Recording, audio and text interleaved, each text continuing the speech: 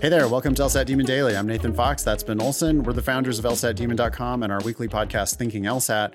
We have an email, or I don't know where this came from. You want to read it? Sure. Sophia?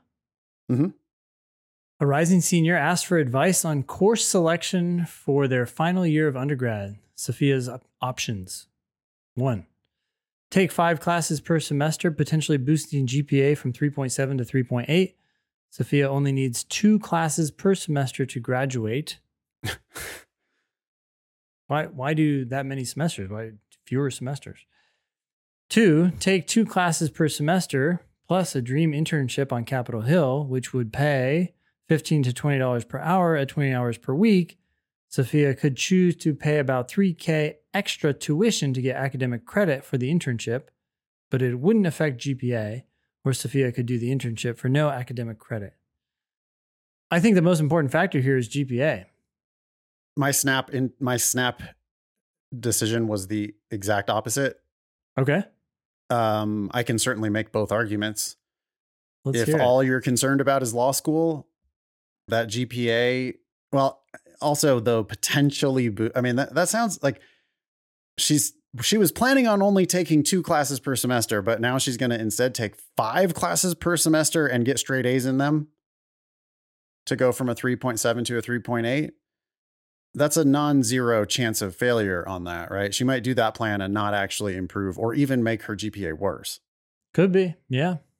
All it takes is like 1 bad or especially 2 bad grades and you're going to go down instead of going up. Yeah. So there's a risk there. The benefit is pretty clear. Law schools really care about GPA a lot in law school admissions. So like, yeah, I mean, it numerically makes you a much better applicant instantly. And lots of decisions are made on that big, like numeric, how seriously are we going to take this person's application? Yeah. But my thing was, look, you said it was a dream internship on Capitol Hill. It's something money. you want to do with your life. You're a young person. Like you should make the choices not just 100% oriented toward law school specifically. You should make it, you do have to make decisions like that would further your career. And if this internship is that good, that it's going to like be meaningful, you're going to get to know somebody, you're going to get relevant experience, you're going to have these connections. The $15 to $20 per hour is nice. And I would not do it for academic credit because it's not going to affect your GPA. Doesn't help you and it costs money. So I would make it look like a job. No. I would, like it's actually, I think, better if you don't get academic credit for it. Because then it's clear that like, no, they were paying you to be there and do stuff for them. Yeah. And you make some money and you get this dream experience and you take the 2 classes you were planning on taking. And so there's the argument on that side. Was I able to sway you? Sway me against GPA or toward the Yeah, because you had internship? previously said GPA is the important thing. Yeah, well, admittedly, I don't know how strongly. It depends on your goal. I think if your goal is to go to law school, the marginal benefit by going from a 3.7 to a 3.8, if you can even do that. But if you can do that, I think it's quite significant.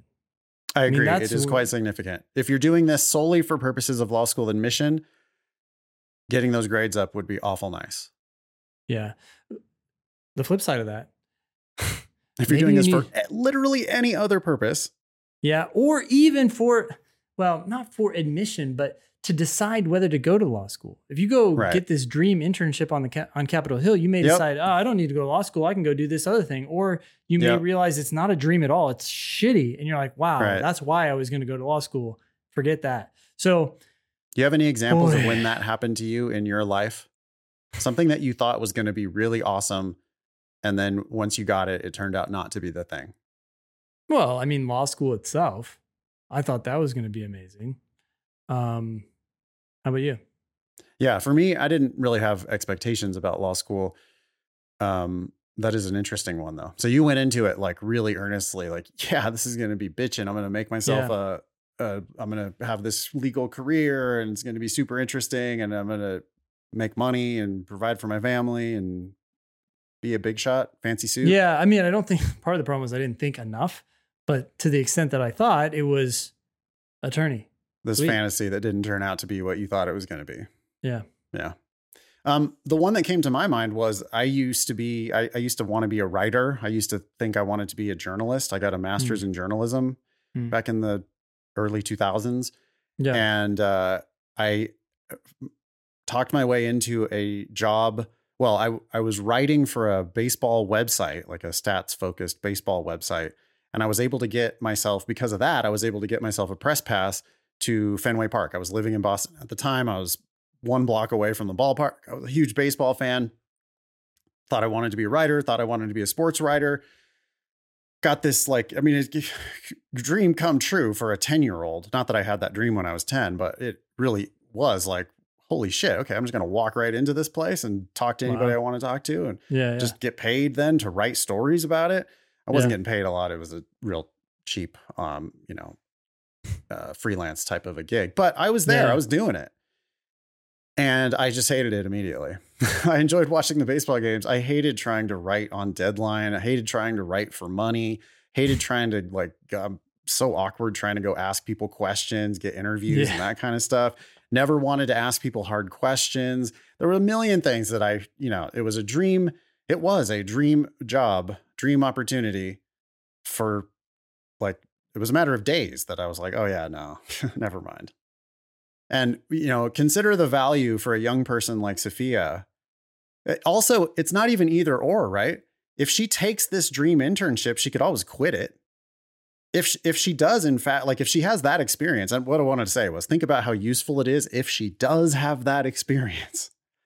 If she goes in there and it's a dream, okay, then great. That's a win.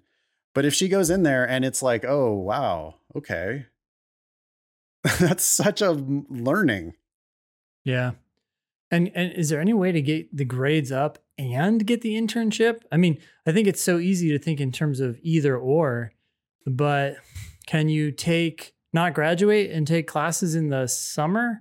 Usually school is quite cheap in the summer. Can you defer the fall, defer the spring? Can you just defer a year? What if you just do this internship for a year and don't even take any classes at all?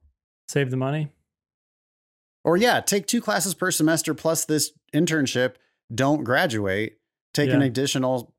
Yeah, I mean, that's probably not cheap to do that. But summer is usually much cheaper for tuition. Anyways, something to think about. I mean, you could keep that option open by not planning to graduate. And then if you're like, no, I'm doing this internship and I actually don't want to go to law school and I can graduate, then just graduate. If you want to keep the door open, maybe you keep going to school. I don't know. So taking the internship does keep that door open. Obviously, if you just say no to the internship, and then your only thing you can really do is this grades plan. Yeah. But why not both? Good luck, Sophia. Yeah. Thank you, Sophia. Email daily@lsatdemon.com if you'd like to ask us a question or share some LSAT or law school admissions news. Thanks for listening.